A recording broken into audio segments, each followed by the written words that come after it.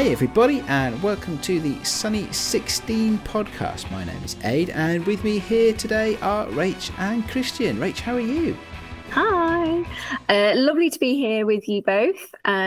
It's been a bit of a surprise, a bit of a hectic couple of weeks. Now there's, a sentence I never say. No, it's been a bit hectic, but it has been lovely as well. Been busy with workshops. I've been delivering some CPD work with some schools, CPD as in continued professional development. So working with school staff in order to teach them how to teach their students in the darkroom, showing them how to create contact sheets and then prints. So that's been loads of fun. And I've also been doing busy making up more cyanotype kits, sorting out workbook situation, doing markets, all kinds of things. So it's been fun, and I'm sorry I haven't been here for a couple of weeks, but it's lovely to be back with you today. Well, it's lovely to have you back. And Christian, how are you? Improving. There's this saying, God can take excrement and make fertilizer out of it, and that's basically the situation right now. No, I'm fine. I'm getting there. So no, it's okay. Christian, have you mentioned to our listeners what's happened? I don't think so. So first of all, I caught stomach flu, which is not a good thing, and then was involved in a car crash on Saturday. So still recovering from that a little bit. It wasn't my fault, which is good, but it's still a stressful thing, I think, and I'm glad that I was protected, and I'm improving. Good. A little bit shaken up still, but happy to record with you guys. Well, we're glad you made it to the show safely today. Careful on the stairs on the way back down. Definitely. Yeah, absolutely. Yeah, it's lovely to have you here, Christian. Obviously, we're missing our co-host, Claire, today.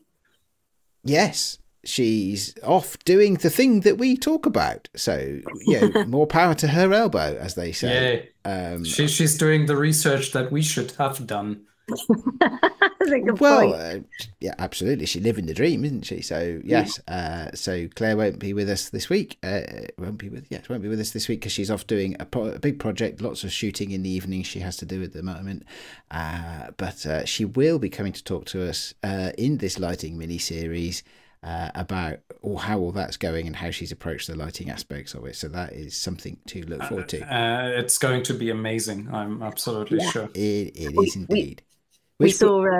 Sorry, Aid. Go on. Well, I was going to say, which prompts the introduction, really, of the show, that this is the second show in the lighting mini-series. So, hope you all enjoy it. We're going to talk about today lots of things to do with lighting, including stuff on shaping lighting, including exposure, including some stuff on flash photography, perhaps, if we get that far into it.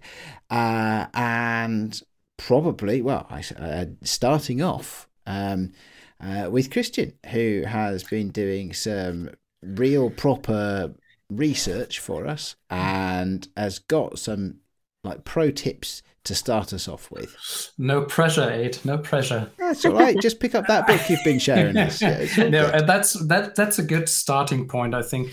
I'm probably as rubbish or maybe not as rubbish anymore because I read a book with lighting, because I think at the beginning I approached the lighting and the exposure thing like everybody else. I just used a meter and thought, this is not, this is underexposed, this is overexposed. And then at some point I realized, I need to actually find out how to properly do this, because otherwise I won't be able to produce results that are reliable. And I found a book that I would like to share with our listeners, which is an amazing book about exposure. It's aptly called Understanding Exposure, and it's written by Brian Peterson.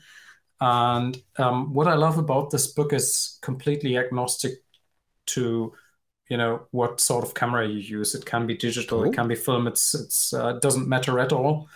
And what I like about this book is it basically starts from the absolute beginning, because I mean, what is exposure? Everybody has probably heard about the exposure triangle, which is basically consists of the three components of exposures. That is the ISO of the film. That's the sensitivity of the film, or the sensitivity of the digital sensor.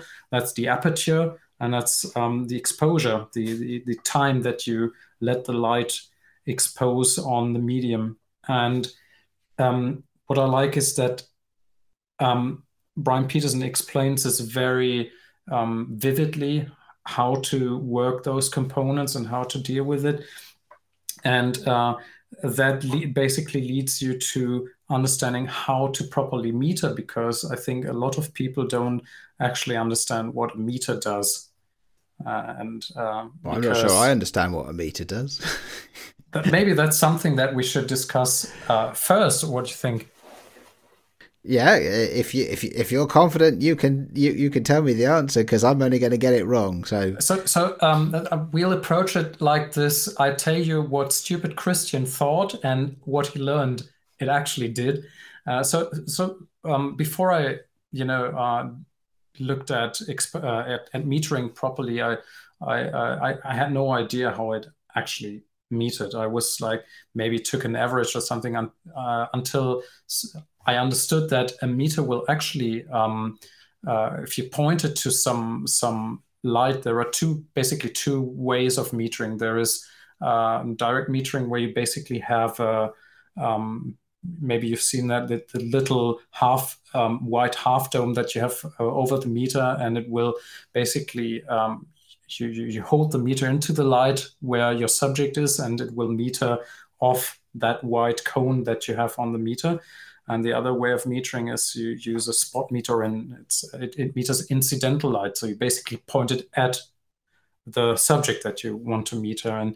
And the most important thing that I needed to understand was that the meter will always, when you point it at, let's say, a reflective surface, it will always tell you what exposure and what aperture to use to get that surface that you measured from to be the equivalent of a neutral gray area. So basically, if you have black and white film and you expose meter a certain surface and then expose to that meter value, that surface will show up as neutral gray.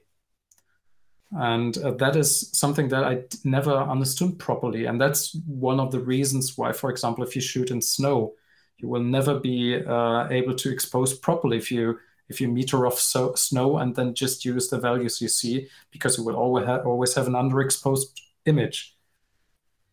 Because snow is not neutral gray, it is naturally white. So you have to do something to achieve that effect. And same goes for evening or night shots. If you meter off surface that is in like a blue hour situation, you will always get some overexposed image if you don't take care. So yeah, I think one of the things about lighting and exposure is you really need to understand what metering does. So I find that very important. And yeah. What are your thoughts? The snow one got me for a long time. Yes, until I learned how to expose for snow. I tend to just shoot about 2 stops overexposed. Yeah, so just stick it on +2 for snow, and roughly speaking, that'll come out about right. I don't know if that's technically the right thing to do, or whether it's just how the cameras I use that tends to be the thing that works. Yeah, I certainly wouldn't know all the tricks to do with exposure and for light. The blue hour one is interesting. I have had cameras in the past where if you put them on an automatic exposure, they try and make that look like daylight. Just like, why did you do that? Yeah, that's a very typical thing, I guess. And especially in the blue hour, that is one of the situations I think that maybe modern smartphones deal better with it, but if you use like little pocketable film cameras or older digital cameras, that is one of the situations where you immediately see in the images, in the resulting images, if someone knows how to expose for the blue hour or not. So that is a very important thing. And so is understanding what latitude a scene or has in terms of exposure, because if you look at a scene, you will always have some sort of darker areas and lighter areas. And one of the most important questions is how much of a difference is between the dark areas and the light areas. Because if the dark areas are not much darker than the light areas, there is films with very little latitude will work properly. But as soon as as this difference grows bigger, and it grows bigger than the latitude that your film has, you will need to make a decision what to expose for. Yeah, because you end up with the situation where when you're lighting something, if there's kind of like 2 to 3 stops between your highlights and your and your low lights, if you like, that will give you kind of like a nice range, quite soft and subtle. But if you're finding that there's a bigger range than 2 to 3 stops between those highlights and your shadows, then you're going to end up with something a lot more contrasty. And like you say, Christian, you're then going to have to decide which side you're going for in order to create that exposure. So that is also useful for finding out metering and measuring for like where your highlights are, and metering and measuring for where your shadows are, so that you can make that distinction, whether you need to change how much light there is coming in or whether you need to change some setting on the camera to compensate for the scene. If that makes sense. Yeah, it makes sense. Yeah. How do you go, Rachel, when you do a lot of natural light portraits and stuff for work, and how do you, I was always wondering when I saw your portraits, how you deal with, I mean, natural light can, especially on weddings, you don't have any control over weather, because, I mean, it's a wedding day and hopefully the weather will be fine.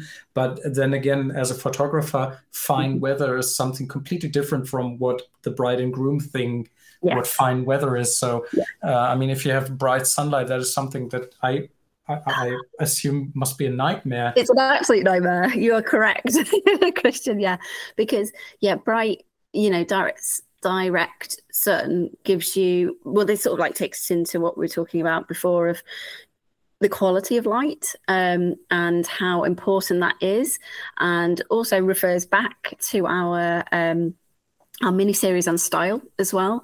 Now, I'm saying direct, harsh sunlight is a nightmare, because it's a nightmare for me, given my particular approach and my particular style, because I much prefer the softer, more subtle, more gentle and perhaps diffused light, as you might say, in terms of quality. And I feel like that suits my style much better in terms of creating portraits and things. You walk outside on a cloudy day, we're not talking like really black, deep clouds, it's about to thunderstorm. But if it's a bit of a cloudy day, you've basically got a huge diffuser over the sun, and it's the most soft and beautiful and flattering light for most people, basically. So in terms of shooting using natural light and the weather, that's ideally what you're after. So you're not looking for a bright sunny day on your wedding day. You're looking for something actually that's slightly overcast, a little bit cloudy, and that will give you gorgeous portraits outside, basically. It will make it much softer. And in terms of if you've got a very bright sunny day, your quality of your light is going to be much harder. Okay, so you're going to have much more contrast. Your shadows are going to be darker, and there will be more contrast between the shadow and the highlight within the scene.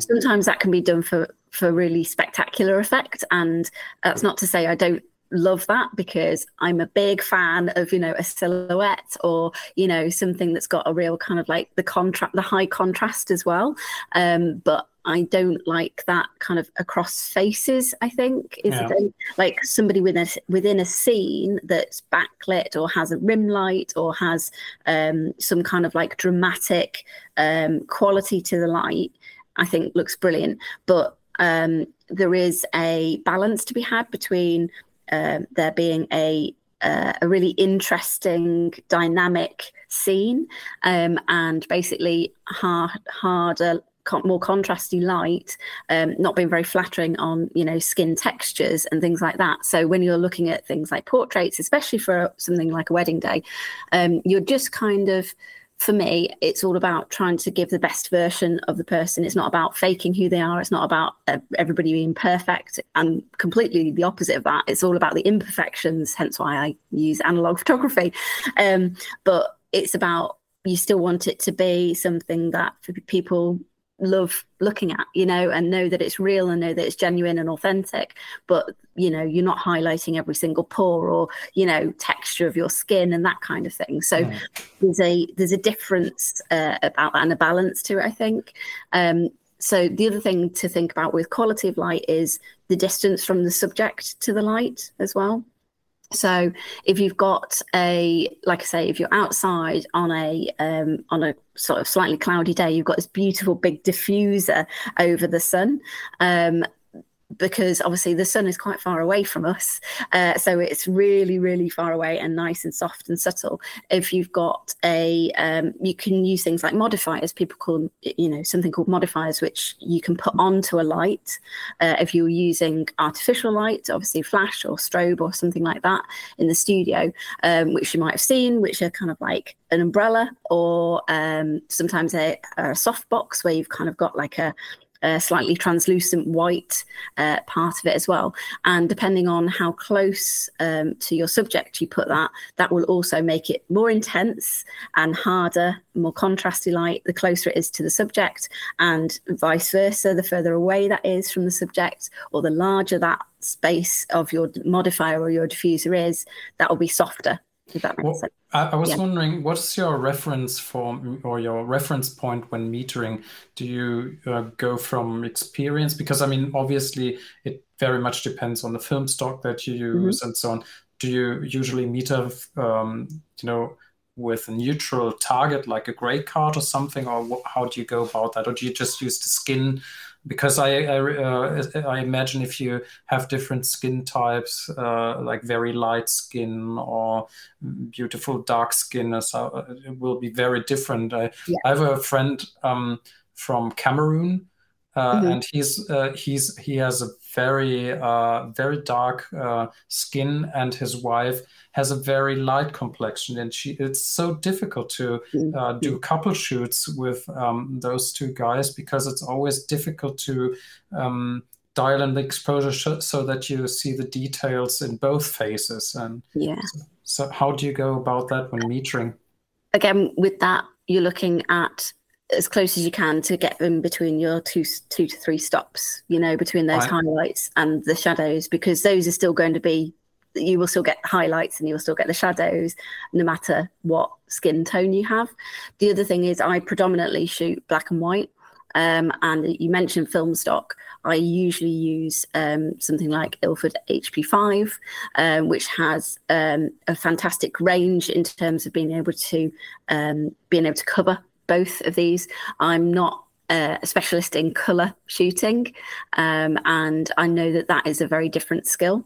And it's obviously very different emotions that you're working with there.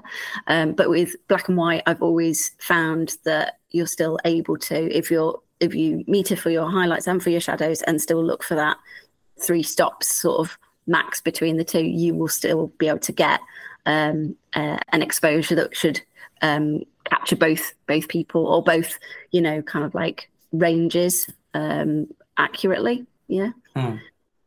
Is it if now let's say you have because you can't control the weather, obviously. I've once seen a documentary. I can't remember who the photographer was who was interviewed, but he said that he never poses people in direct sunlight, if there's harsh light, and he was shooting in Africa and in the equatorial areas, and he said it's always good to get them into the shadows and get them next to buildings, for example, that reflect the harsh light and make it act like a natural softbox or like a diffuser. How do you go about that? Yeah, I wouldn't say you shoot them in the shadows necessarily, unless that's a very specific stylistic thing. I think the equatorial shadow shadow is not what we would consider shadow. Light. It's still very light. Yeah. You're kind of going for more like mid-shade, really. Right, if you go for sort of like mid-shade, that will usually give you that nice diffused light if it's a very bright day. Things to watch out for, because obviously, it's not something that we suffer with the whole year round in Britain, but we do now have very bright and very hot summers and things. And if you're bringing people into the shade, it's also making sure like where are these like spaces with shade under tree branches and things like that. Then you can end up with these shadows all across their faces. You can end up with weird shapes and things that then your camera starts to try, if you're metering, through the lens kind of thing, with an inbuilt meter or something like that, then it can start to get confused about which area you're trying to pick. So those kinds of things, because if you're panicking, like trying to get this shot quickly, sometimes you can miss those details, and then at the end you go, oh no, it's totally focused, on this weird shadow that was coming off this tree branch or something. Other things to think about, as you mentioned, are, you mentioned snow before, but if you've got people near like a lake or like water or something like that, obviously that can be a huge reflector, because you don't necessarily need lots of kit, and I know from the previous episode you were saying like you've got at least 8 lights, and you're just thinking, I just need 16 more, like whack them all on there together. But actually I'm kind of like from the other school of thought, which is like minimal, basically because I'm mostly shooting on my own, or perhaps I'll have a second shooter, but I'm not able to carry a load of kit around. It just doesn't work for me.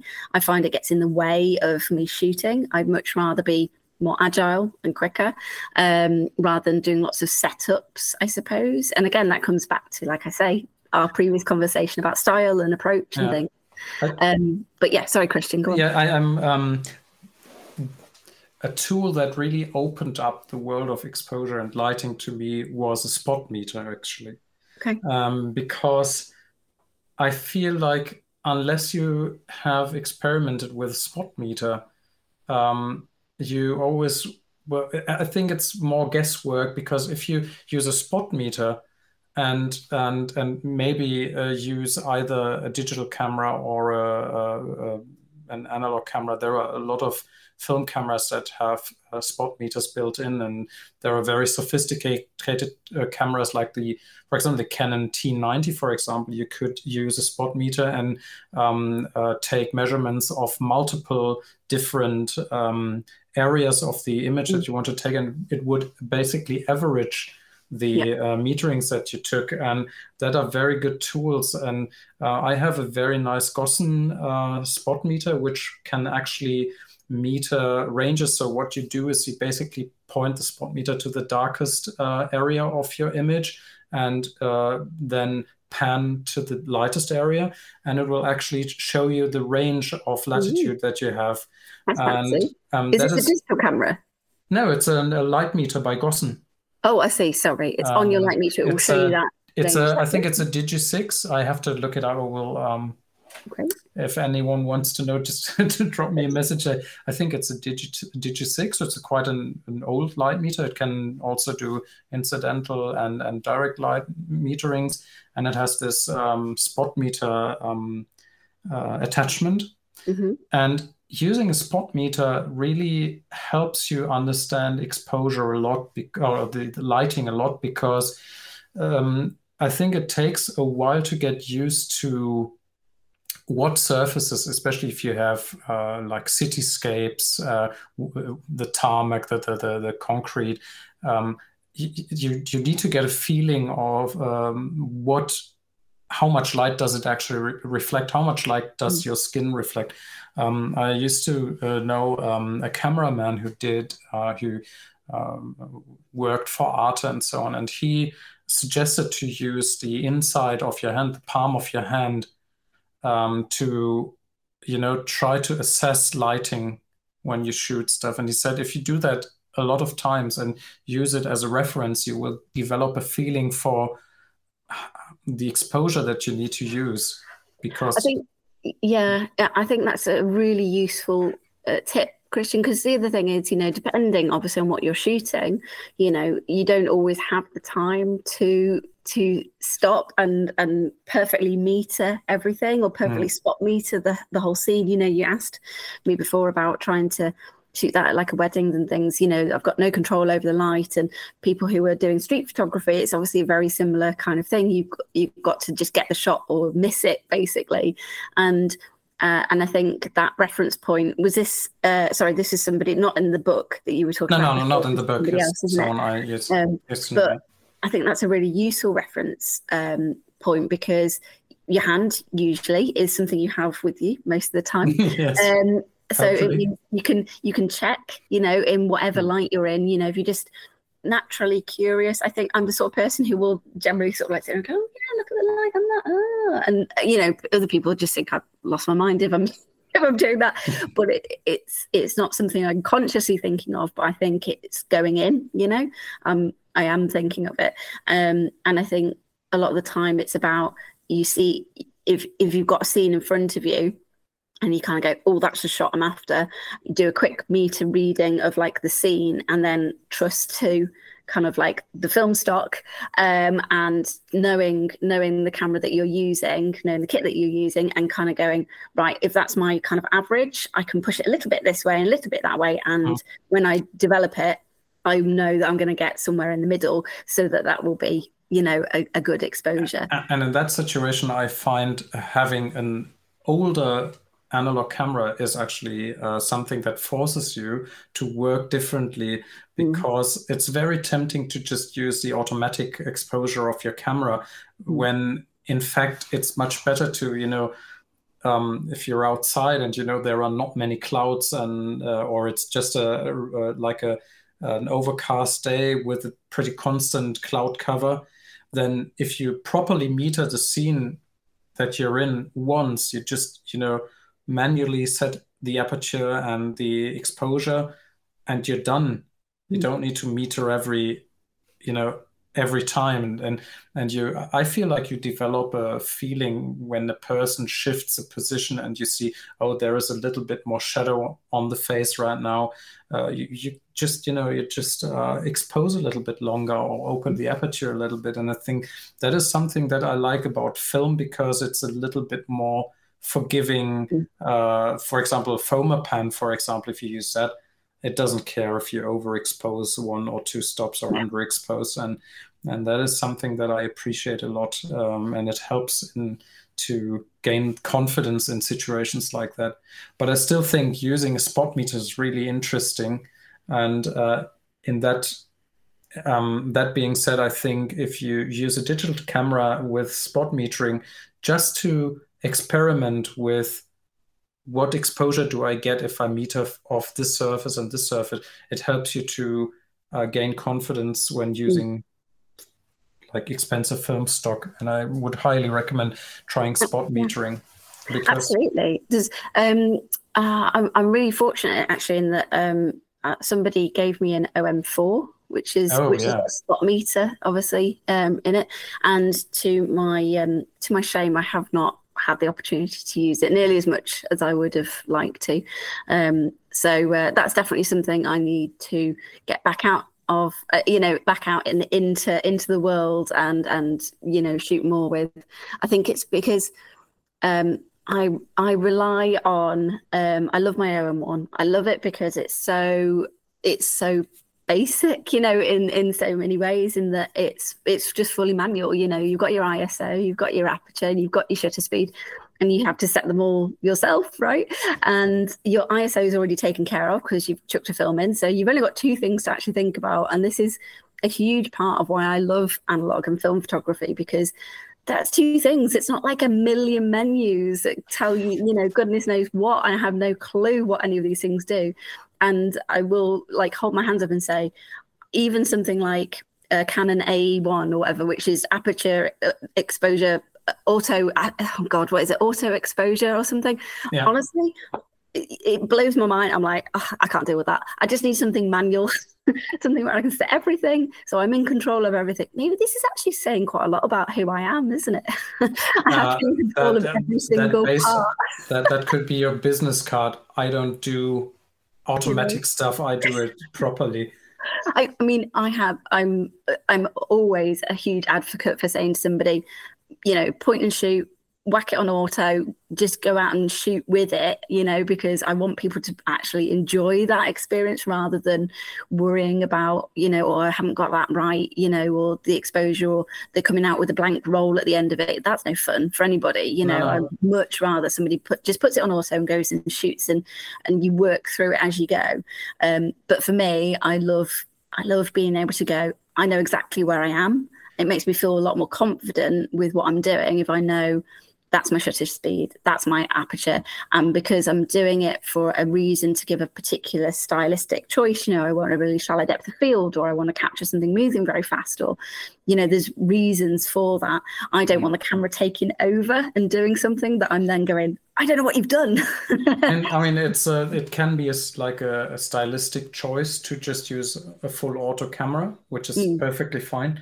Yeah. One thing, listening to the first episode of the lighting series was that you in the short amount of time that you had in the episode, you only scratched the surface of landscape photography. And I think sometimes if you need to learn about lighting and exposure and metering, it can be useful to do that in a landscape because it will not move away that quickly. so what the sky's changing, can be changing quite fast. The sky can be changing, but you can you can choose the battles that you want to fight. And if it's one of the things that I find very nice is if it's not such an ideal day in terms of a photographer who doesn't want blue skies and bright sun. If that's the case, if it's a blue sky and bright sun, I love to go into the forest because there you will have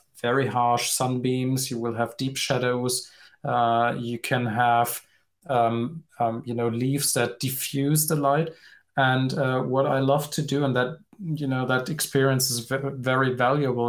I used average metering and also spot metering to, for example, just if there is a sunbeam, just meter in where it hits the forest floor and try to see what happens when you do that, because that will give you, and then you meter next to the spot in the shadow and see what happens then. And I think that is a very valuable experience. And one of the things that I love about the Understanding Exposure book that I mentioned in the beginning is that it gives you a lot of useful tips how to get a reference point for metering. Because as I said before, a meter will always give you the exposure and the aperture depending on the ISO that you dialed in before, for getting the surface or the surface that you meter to get that neutral gray if it were black and white. And funny enough, if you have a bright blue sky and you meter 90 degrees away from the sun, that will give you a perfect exposure for a landscape scene, actually. And yeah, I can highly recommend looking at the book because it gives you all sorts of tips on how to meter foliage and so on, and also how to meter in the blue hour. I love those kinds of things. Like they're so like fundamental in terms of like how the physics of light works, isn't it? It's like the Sunny 16 rule, that we're named after. Like, isn't that fascinating? That triangle that. The minute you move one of these things, if you move the other two, then you can, no matter what, you always keep your exposure value, basically your EV if you like, number. So on some cameras, I don't know if listeners, some will probably know a lot about this, but there's also something called your EV number, which the idea is that it means once you know what that is, you can transfer that across anything, basically.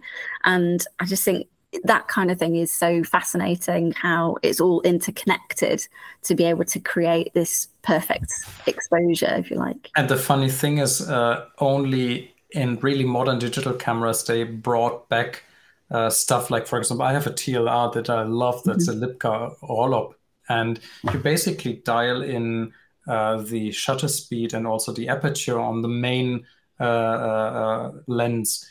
And as soon as you turn the ring that adjusts the shutter speed, you will automatically turn the aperture as well. So basically, if you expose longer, it will close the aperture so that you will still have the same exposure. And only when you have like full auto mode in some digital cameras, you can use like a thumb dial to basically change aperture and exposure simultaneously. And I find it so funny that you have these really old cameras that just did it, and it needed like half a century to get that in digital cameras as well. It took me ages to figure out how to uncouple it, because they're basically coupled together, aren't they? Right. So on my Rolleicord, that's the same situation. Yeah, with my TLR and on my Hasselblad on my 500, and they're basically coupled together. And it took me flipping ages to figure out how to uncouple it so that I could alter it as I wanted to be back in control, like I mentioned before. But yeah, honestly, it took forever. I'm very glad I did eventually figure it out. I think I Googled it or something, because to my shame, I was like, I can't do this. And I didn't want to break it, and I was like, but yeah, absolutely. There's these kind of like idiot proof, you might want to say, like ways to be like, it's in this. And then if you turn this, everything else goes with it. So that's great, because it does help. It just means that you've got like something is like your base starting point to get something. So yeah, they're really helpful. And especially in the situation where things are changing quite quickly, if you've got it set ready, then all you've got to do is change that, and it does it for you, right? You've got the rest of it sort of coupled together, so you don't need to worry. Yeah. I think that when we talk about lighting, one thing that I wanted to mention is that using neutral density filters and graduated neutral density filters is also something that is very, very valuable, very valuable tool to look into, because especially in landscape, you mentioned it earlier, if you have very high contrast, very light areas and very dark areas, it sometimes makes sense to basically artificially change the lighting by using like neutral density filters. A neutral density filter is basically a filter that will reduce the brightness a certain amount of stops without changing the color. So you can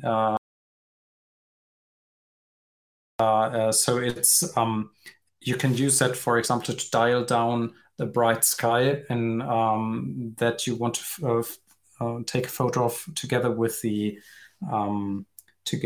foreground. And I think that's something that is worth mentioning as well. Also, if you want shutter speed that is much longer than you could use because it's too bright, that is something that is useful as well to reduce the amount of light that hits the lens. Yeah, absolutely.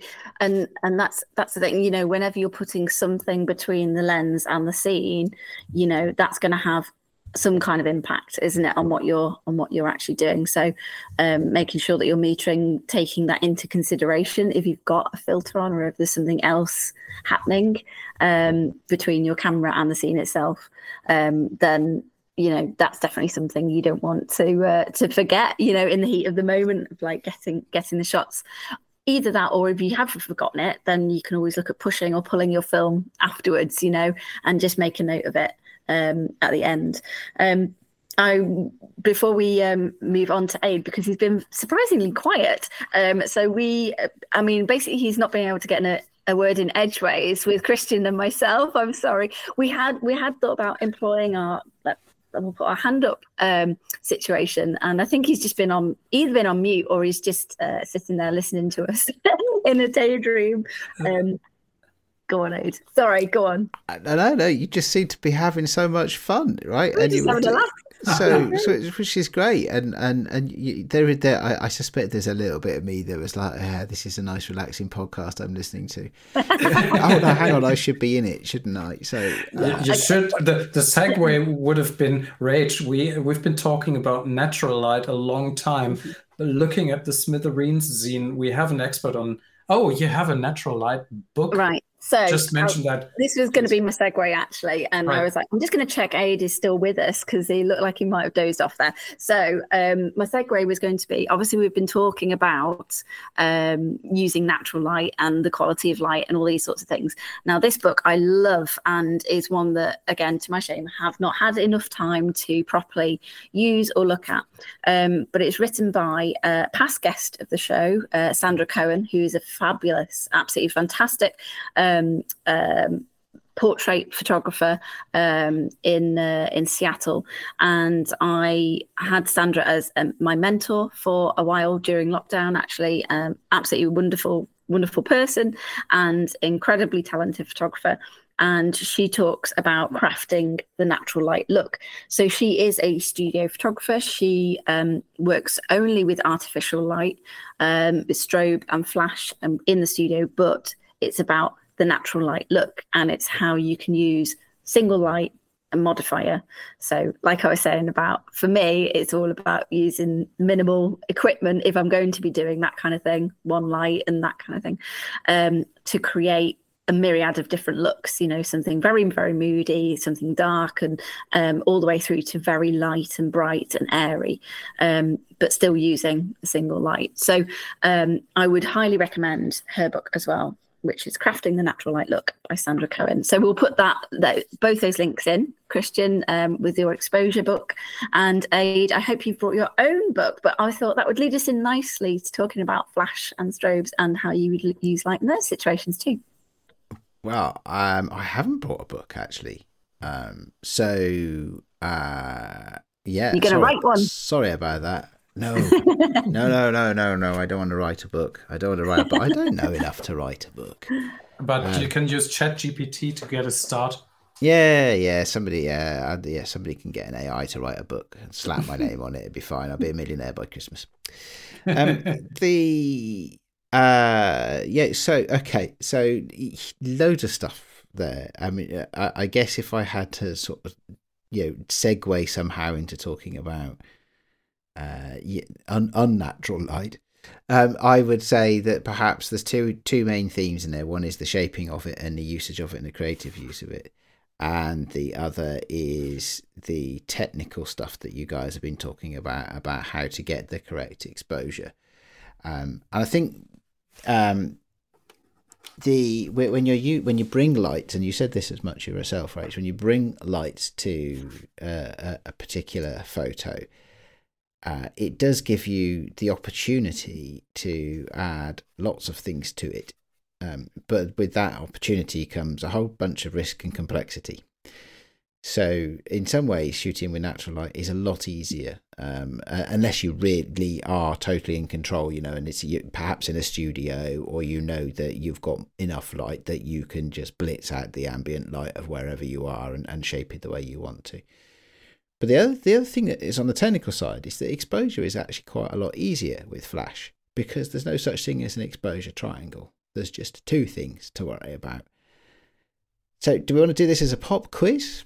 Right? Which two things do you need to worry about? Oh, Christian's put his hand up. Okay, Christian, which two things out of the exposure triangle are still relevant in flash photography? So I think because the length of the flash is the only thing that matters how long light goes to the medium, I would guess that the aperture is the only thing that will regulate the amount of light, and the ISO is probably the only thing that matters, because it will tell you how the medium will receive the light and how much light it needs to have an exposure. So my guess would be ISO and aperture.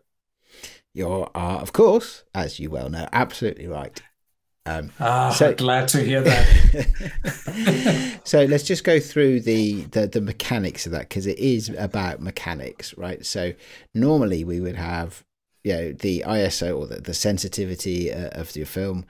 You would have the aperture, which being a hole that changes size, controls how much light does or doesn't get in to the camera.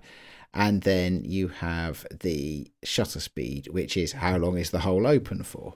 Now, you said it yourself, Christian, actually, with a flash photography, the duration of a flash is much quicker than your average shutter speed. And so it doesn't really matter how long your shutter is open for, because actually it's the duration of the flash that is about how long the camera is accepting light, rather than the time that the shutter is open for. So that's why you can shoot and get the same exposure at a 60th of a second as at a 250th of a second. Or if you've got slightly older cameras, a 30th of a second up to 125th or something like that. You can be multiple stops different in your shutter speed and still get exactly the same exposure if your source of light is a flash. Now, there are some challenges. So many people have heard of a flash sync speed, which is a shutter speed that is the limit of how fast your shutter can be before your flash doesn't work anymore.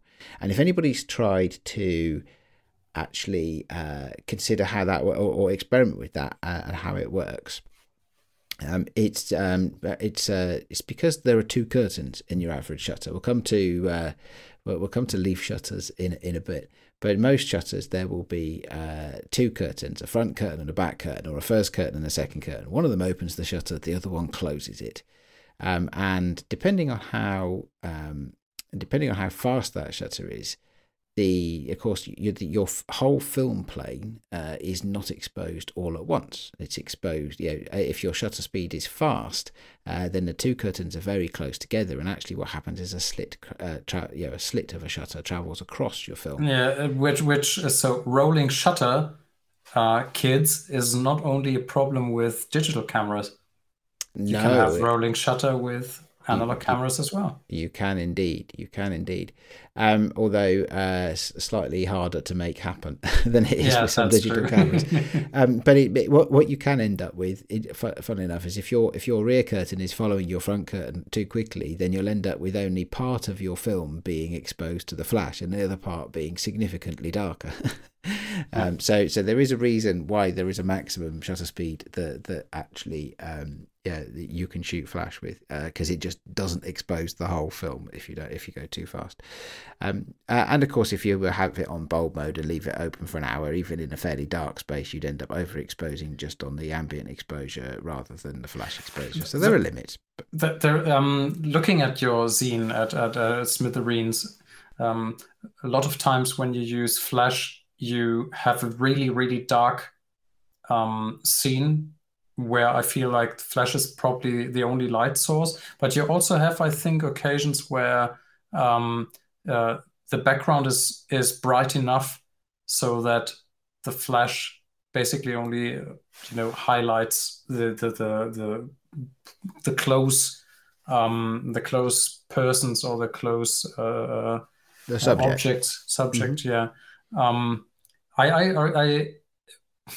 have started with flash photography, and I really I really loved how you could use exposure, still use the exposure to get the ambient light to do something to the scene that you're shooting, and that is, I find it very difficult to get a grasp on how to properly light something using a flash and the ambient light. What's your feeling about that? Do you prefer shooting like very dark stuff and just use the flash and that gives you more control, or how well, that's an aesthetic choice, isn't it? It's a creative choice at the end of the day.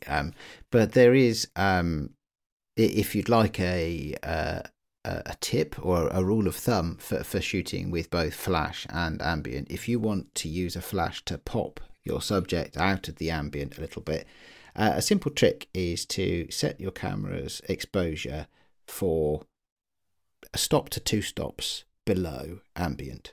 So if you can measure the exposure for a scene and then take 2 stops off that, so it would be 2 stops underexposed, but then use the flash to correctly expose the subject, then what you'll have then the flash will pop your subject away from the background. Right. So that, for example, is how you get a white backdrop to look grey, or a grey backdrop to look dark. When you're shooting in a studio mode, is you expose your subject correctly and expose the rest of the image to be a couple of stops under. And as long as you haven't got light spilling into that background, then then that's actually quite an effective way. And that is there are ways of working these things out, but they involve maths, and it's not easy maths either. So one of the things, not for this time of night anyway. It's not easy maths at any time of night. So the way to think about it is light falls off very quickly. So if you have the technical term for it is called the inverse square law, and that's the maths. That's where the maths kicks in. But one way to think about it is, if you want to have your subject well lit and your background darker, then move your subject towards the light, so that the relative distance between your subject and the light and the background and the light is big, so that your subject is much closer to the light and your background is proportionally much further away, let's say 2-3 times as far away. If you can make the background double the distance, so let's say you've got a light and then you've got 1 meter away, you've got your person. Let's go with a portrait shot right here. Let's say it's a headshot. Okay, so you want a nicely lit headshot. Let's say your light source is 1 meter away from your subject, and then the background is a further meter away from the light, so 1 meter behind the subject. What you've got there is you've doubled the distance, and as you double the distance, the light will be 4 times less bright. So actually, if you double the distance, your background will be 2 stops less than the subject is being exposed.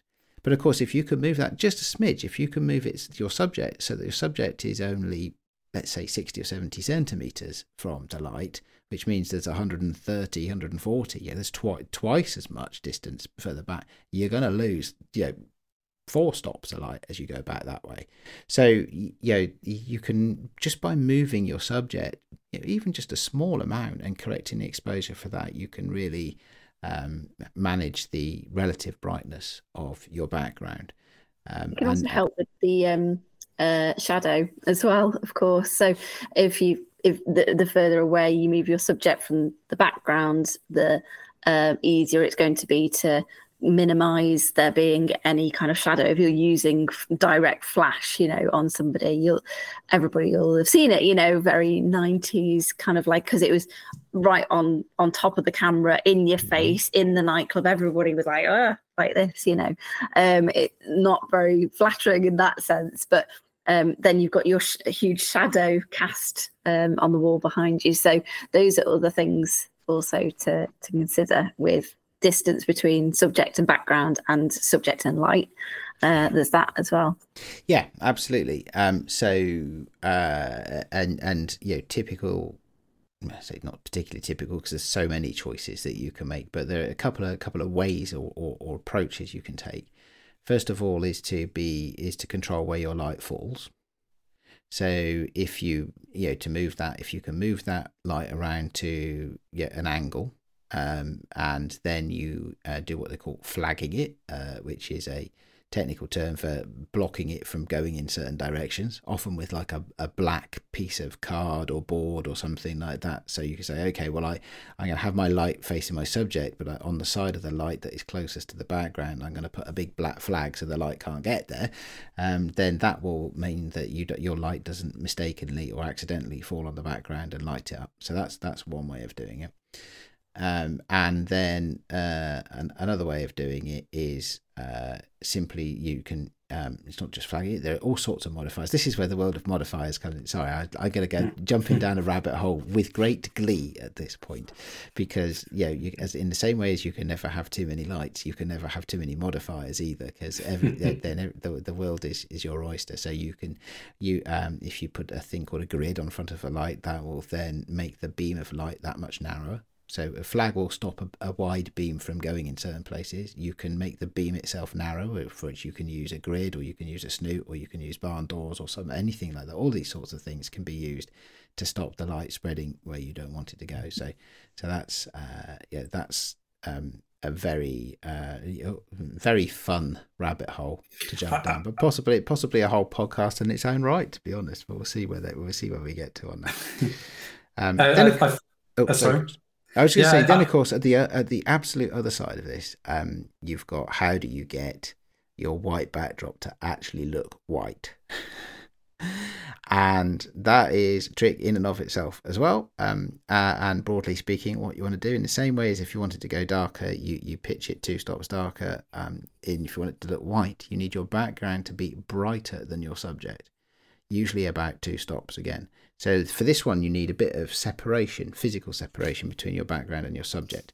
Because if you blast the hell out of your background to make it go to full white, a lot of that light is going to bounce back and is going to look like a glow around your subject, or interfere at the very least with the way that you're lighting the subject. So the best way to do that is to have your subject as far away as you practically can from the background. Things that come into play there are, how big is the space you're shooting in? The other thing is, how wide is your lens? So if you have a background, you could have a nice long distance of your subject from your background, and so you could fearlessly blast that background into pure white. But because you're too far away and you've got too wide angle a lens, it doesn't fill the whole of your frame, then you're going to get all the edges around it. So it often, if you really want to do that, a technique to help with the separation is also to take a longer lens to shoot with, because a longer lens, of course, will have a narrower field of view, and that will mean you're better able to keep your background as the whole of the rest of the frame. And worst case scenario, of course, you can always handle it all in post these days in this digital wonderland we live in. But if you've got a fully analog workflow, that's really hard to do, because you have to be dodging everything, and that's hard. So if you can get it right by lighting, that's great. But if you can't, but you might need a lens choice in there to get the composition correct and things like that. So lots of things to think about and play with. Thanks, Aid. That's awesome. I really appreciate the answering the question, which is really cool. I just dropped a little message into the chat to also say the names of the modifiers are hilarious. You've got your grid and your barn door and your snoot. I was like, what on earth is a snoot? I'd never ever heard of it. Go on, Aid, I haven't got one to hand, otherwise I'd hold it up to the camera. What's it do? A snoot is like a long nose for your light. So it's like it's a cone where the fat end of the cone is you attach to the light, and it tapers away, so that actually the light only comes out of quite a small hole, sometimes only 3 inches across. So quite intense then. Yes, an intense spot, basically. It would be very much shaped like that. That would give a shape like that. If you want to think about what barn doors do, think about a film noir kind of shot where only the eyes of the femme fatale are lit up, and she's got shadow everywhere else, and there's a thin slit of light. That can be achieved with barn doors, which are literally just doors that close over the light and can shape the light that comes out between them. I think the whole flash thing is very interesting. I've recently seen shots where they used such powerful flashes that they shot people in broad daylight, and the broad daylight was actually 1 or 1.5 stops less bright than the flash that hit the subject. So they could basically make people pop out in an image even though they were in broad daylight. So that is tricky to do, because you do need a lot of light to outgun the sun. Yes, exactly, and that's something that I find fascinating, that's even possible. because the way that we control a bright sunshine is often by having a shutter speed like that's a 2,000th of a second. Yeah, exactly. It is hard to find enough light that you can light something, at a 2,000th of a second, without opening up your lens. And of course, if you open up your lens, more light gets in. So it is really tricky to do. You can in part do it, help that with a filters. I was going to say absolutely a neutral density filter, which would take 2, 3, 4, 5, 10 stops. 10 is probably too many off your exposure. So what you would do at that point, again, it's same discipline, same approach. You need to meter for your ambient exposure and create an ambient exposure that works. So let's say if at f8 it was a 2,000th, then actually you're never going to get enough light to light it at f8. You need an open aperture. Let's say just 3 stops would be 2.8, wouldn't it? I think. 3 stops. I do math. 3 stops from f8 is 2.8, I think. Okay, that's correct. I'll take you over it. It'll do for this time. No, it's correct. Then you say, okay, well, if I open up to 2.8, I can't use my flash. So because the shutter speed would be too high. So what you can do is you can put a 3-stop ND filter on there and set a shutter speed and an aperture that gets you the ambient exposure that you want. And because your aperture is still quite wide open, you can use the flash to gather more light. Now, it's not as straightforward as that, unfortunately, because of course, the ND filter, does stop the light getting in. But there are, it does help a bit. But yes, you do need some pretty bright lights, and you would want to have your subject quite close to those lights as well, because as I said, light falls off very quickly. So having a really bright light, 10 meters away from your subject isn't going to help at all. But if it's right up close, that you can do something with that. So sometimes sometimes you have to play with it to figure out what actually works and what doesn't. I feel amazing. Bamboozled by that. That's amazing. Thank you so much for the explanation, Aid, because I was like, let's go back to the barn doors, because in my former life as a video production, that all made sense, because you'd have your redheads or your blondes, and you'd have your barn doors on them to direct the light wherever you want it to be. And obviously, all of your students wanted to shoot a film noir, so there would be a lot of the barn doors with just the slit of the light. Lots of letterboxing a light. Yeah, a lot of letterboxing, absolutely. And then thinking about using gels on the lights and things rather than coloured filters on the camera. Actually putting physical gel on the they're called gels, but they're basically like a very thin acetate kind of thing, but with a particular colour. Because of course the other thing we haven't talked about is light is the colour. Temperature, of course, as well. That's a good point. We should talk about that at some point. Because that's also to do with the quality of light, depending on how hard or how soft it is, how intense it is. The actual color temperature of the final image can be different, and depending on what kind of light you're using, whether that be flash or natural light, you have a different temperature, of course, as well, a different Kelvin. So maybe there's a show on Kelvin or something. Yeah, and why the hell he did it all the wrong way around to make it counterintuitive for everybody. So why does something with a hotter temperature have a cooler colour? It's always frustrated me. It always makes it very difficult. It's the same. If Newton hadn't invented gravity, it would be better off. Invented it. Well, there's a whole story around Lord Kelvin, yes, and his color temperatures. Yes, we can definitely talk about those at some point.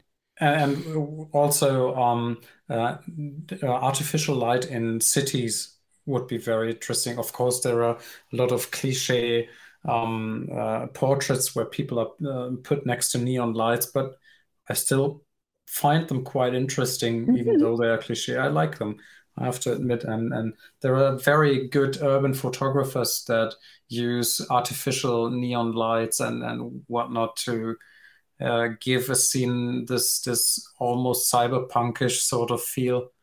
It's the rabbit hole is deep, and Yeah, and of course in studio, of course, that's something that you can, do as well, obviously. So there's so much that you can explore with that. And I guess at the end of the day, as photographers, without light, there would be no photograph, right? So whatever light you're using, it's creating that scene for you in whatever way that is, and whether you're the person actually in control of the light and changing the light, or moving your subjects in relation to that, or whether it's just a scene that is lit that you're then coming to capture, light plays such a huge part in all of it, doesn't it? Yeah, painting with light. Yes, as I say. Thank you so much for our instructions aid on Flash. It's only scratching the surface, I'm afraid. But absolutely, for me, what I would say, there's a huge amount of fun to be had. So I would say that don't anybody be put off by it, because for every technical bit of maths, there's a rule of thumb that's been worked out over decades by incredibly clever photographers who are way better and way more practiced at this stuff than I am. There's definitely ways to do this without having to worry about maths and physics and what it is the photons are actually doing when you're not looking at them. There's an awful lot you can do.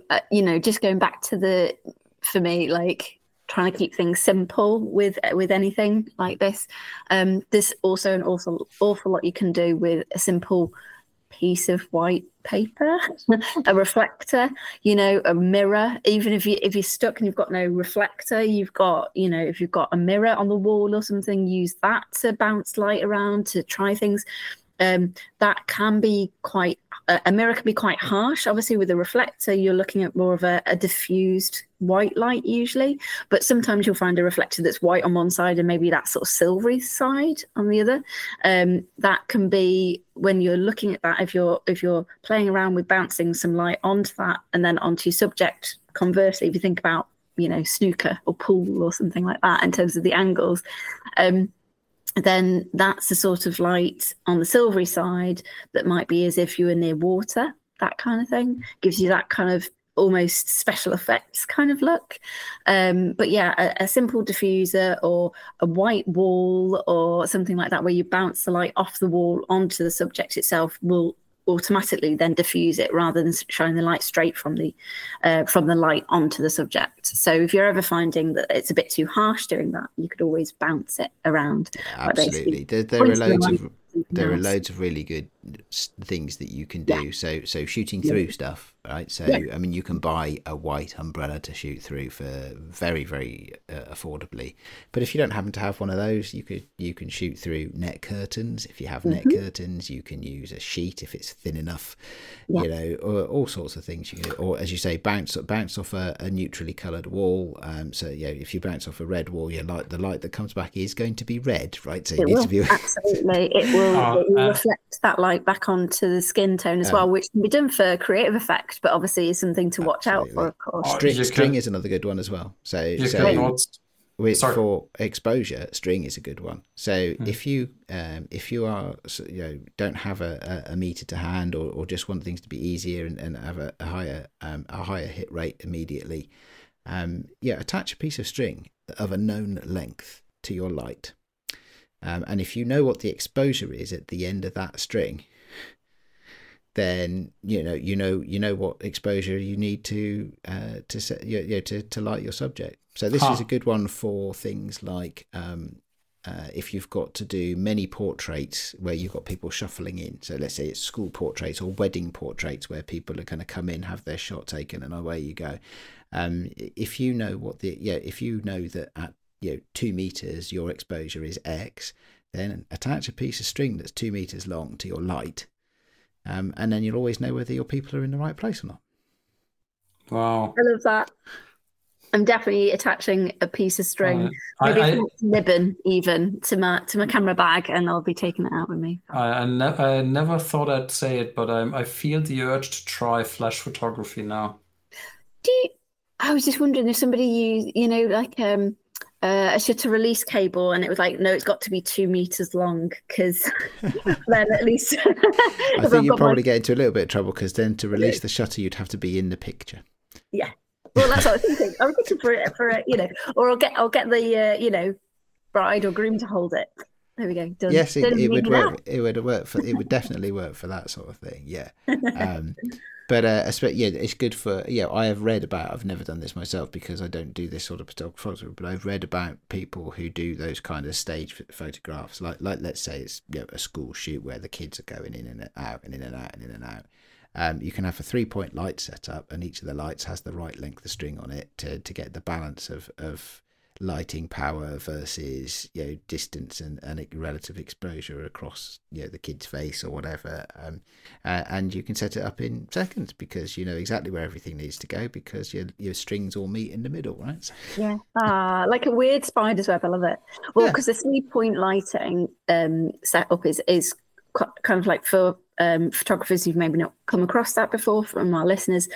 It's quite a sort of like a standard set as a starting point, isn't it? You've got like one light setup, but a 3-point lighting, you've got a key light, which is your kind of usually your main, like your brightest light and usually your highest light, and then the fill light, which will fill in the shadows from the other side, and then your third light usually is for lighting the backdrop, or providing separation. Some separation. Yeah, for separation between the backdrop and the subject. So that's what your sort of like 3-point lighting means. Basically, those are your three lights, really, what they do. Absolutely. So in the 70s and 80s, separation was achieved largely by a hair light. So you'd have a light that was behind and above the subject, or out of shot, that would light their hair with a nice little glow, and that would provide some separation.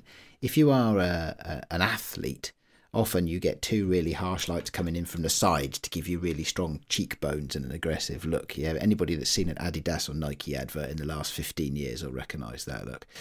And then, as you say, Rach, you can also light the background. So you can put a shape of light in the background that provides some silhouette, some separation. So you could light the background, which, let's say there's a sort of slightly circular shape of light on the background, and then that gives a little bit of pop to the subject, separation. So all sorts of things you can do to try and create some separation with the use of light. Christian, wow. It sounded like you were about to say something. No, I'm trying to take all this in and digest it. It's very interesting. I really need to whip out my flash and. Yeah, I mean, this part of the conversation is very much, unlike the earlier stuff, which is more artistic. This part of the conversation is very much about tips and tricks at the technical end or the crafting end, rather than the creative and artistic end of this. But as with all tools, if you can be confident in how the tool works, you can apply it much more. And I think it's good to talk about technical stuff because otherwise, especially with flash photography, if you don't do it properly, you would be disappointed. And I think that's sad because it can be a very good tool to do stuff. And using a spot meter for stuff and using gray cards, I think if you want to do art with a certain tool, you need to understand the tool. There's no way around it. This is very true. Mostly it's just some time to practice, isn't it? That's usually our biggest stumbling block. Definitely for me, is my biggest stumbling block. So you have the best opportunities, Rach, because you have a subject who can't say no because she's too young. Oh, really? So, you think that my 20-month-old can't say no? Oh, fair point. Yes. Fair point. You've not been in my house, have you, Aid? So I learned a lot of this stuff by trial and error when my kids were a similar age to how Constance is now, and a bit older. Also sort of 3 years old, 4 years old. There's the age where they still got up very early in the morning. And as I've said before, I'm sure many times on the podcast, I used to leave all my lighting set up in their bedrooms. And when they woke me up in the morning really early, or at least when it was my turn, I would sort of crawl out of bed, and grab a camera and crawl up the stairs to where the kids were sleeping. and just lie around on the floor chatting with them and taking the occasional photo. And because all the lights were up there already, all I had to do was stick a trigger on the camera and I was away. So That's so sweet. So That's so I have a sweet. lot of lovely photographs that were just from play, right? From all of us playing and me playing at photography at the same time. So let's say it's not an exploitation of the child. Let's say it's a happy time when everybody can get what they want out of the relationship. And it's my daughter still loves to pose for pictures. Cool. She's that sort of person. She enjoys it. I'm not recognizing my household within either of these scenarios currently, shall we say, because mine does not stay still at all long enough. And definitely says no. Definitely. So the staying still thing, the not staying still thing can be solved by buying more lights. But isn't it good that you're raising a daughter who knows what she wants? Absolutely. So, that is. If that's any consolation, then I absolutely take that as a positive, that she is strong-willed and knows her own mind, and I think that is a very good place to be. Good for her. Yes. Okay. Yeah. Well, I tell you what, also a good place to be. A good place to be is wrapping up the end of the podcast, because we've gone quite a long time this week, which is cool. We need to make Graham proud. No. I don't have that in me this evening. I can't do a 2.5 hour show. I'm sorry. No worries, that's okay. I think this seems like a good finishing point. Yes, actually, it is. It's also a good opportunity for me to apologise to Graham, who messaged me after last week's show and said, "Oi, why did you blame all the emailing things on me?" So I have apologised, listeners, to Graham and said, I'm sorry, it's one of those things that I was unprepared in front of the mic and just it all slipped out. But rest assured, Graham is not all the fault of why the emails sometimes get a long time to get read on this thing. And we now have, as a team, so apologies, Graham, an unqualified apology. That didn't sound at first like an unqualified apology, but it is an unqualified apology, Graham. I am very sorry, my good friend. And I am pleased to announce that we have a solution, because we now have access to the email account. Well, one of us does. Yay. Well, so saying in that case, what's the email and where should people write to? Well, you can write to sunny16podcast@gmail.com, or you can come and talk to us on our Discord, because I have a couple of shout outs before we close. I'd just like to say a shout out to Jonathan and to Sam's Photo Life, who have already, following last week's assignment challenge, posted pictures in our Discord with intentional use of light. So thank you both for kicking us off. We will not tell you what you can see there. You have to go there yourself and see it. Yeah, links in the show notes, of course. Amazing stuff. We have the best community, haven't we? We do, yes. So come and join us in the Discord and share with us your intentional light photos.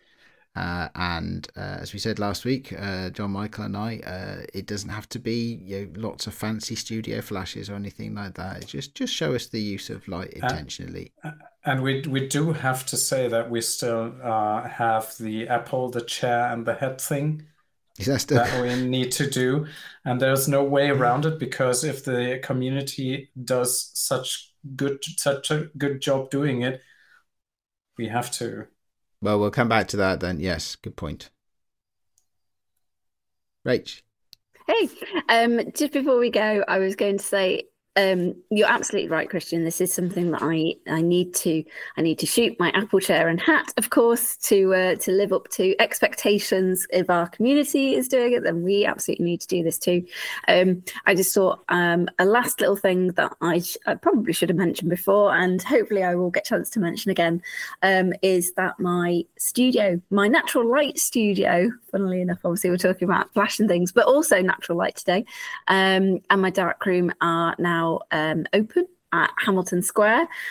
So they are open, obviously, for workshops and experiences, as I've always delivered, but also for people to hire. So if you would love to use this beautiful space I have at Hamilton Square, then that is also an option. So you can get in touch with me via my website, littlevintagephotography.co.uk/contact. Send me an inquiry and I can get back to you about that. It's an absolutely gorgeous space. It's the original bank manager's office on the first floor.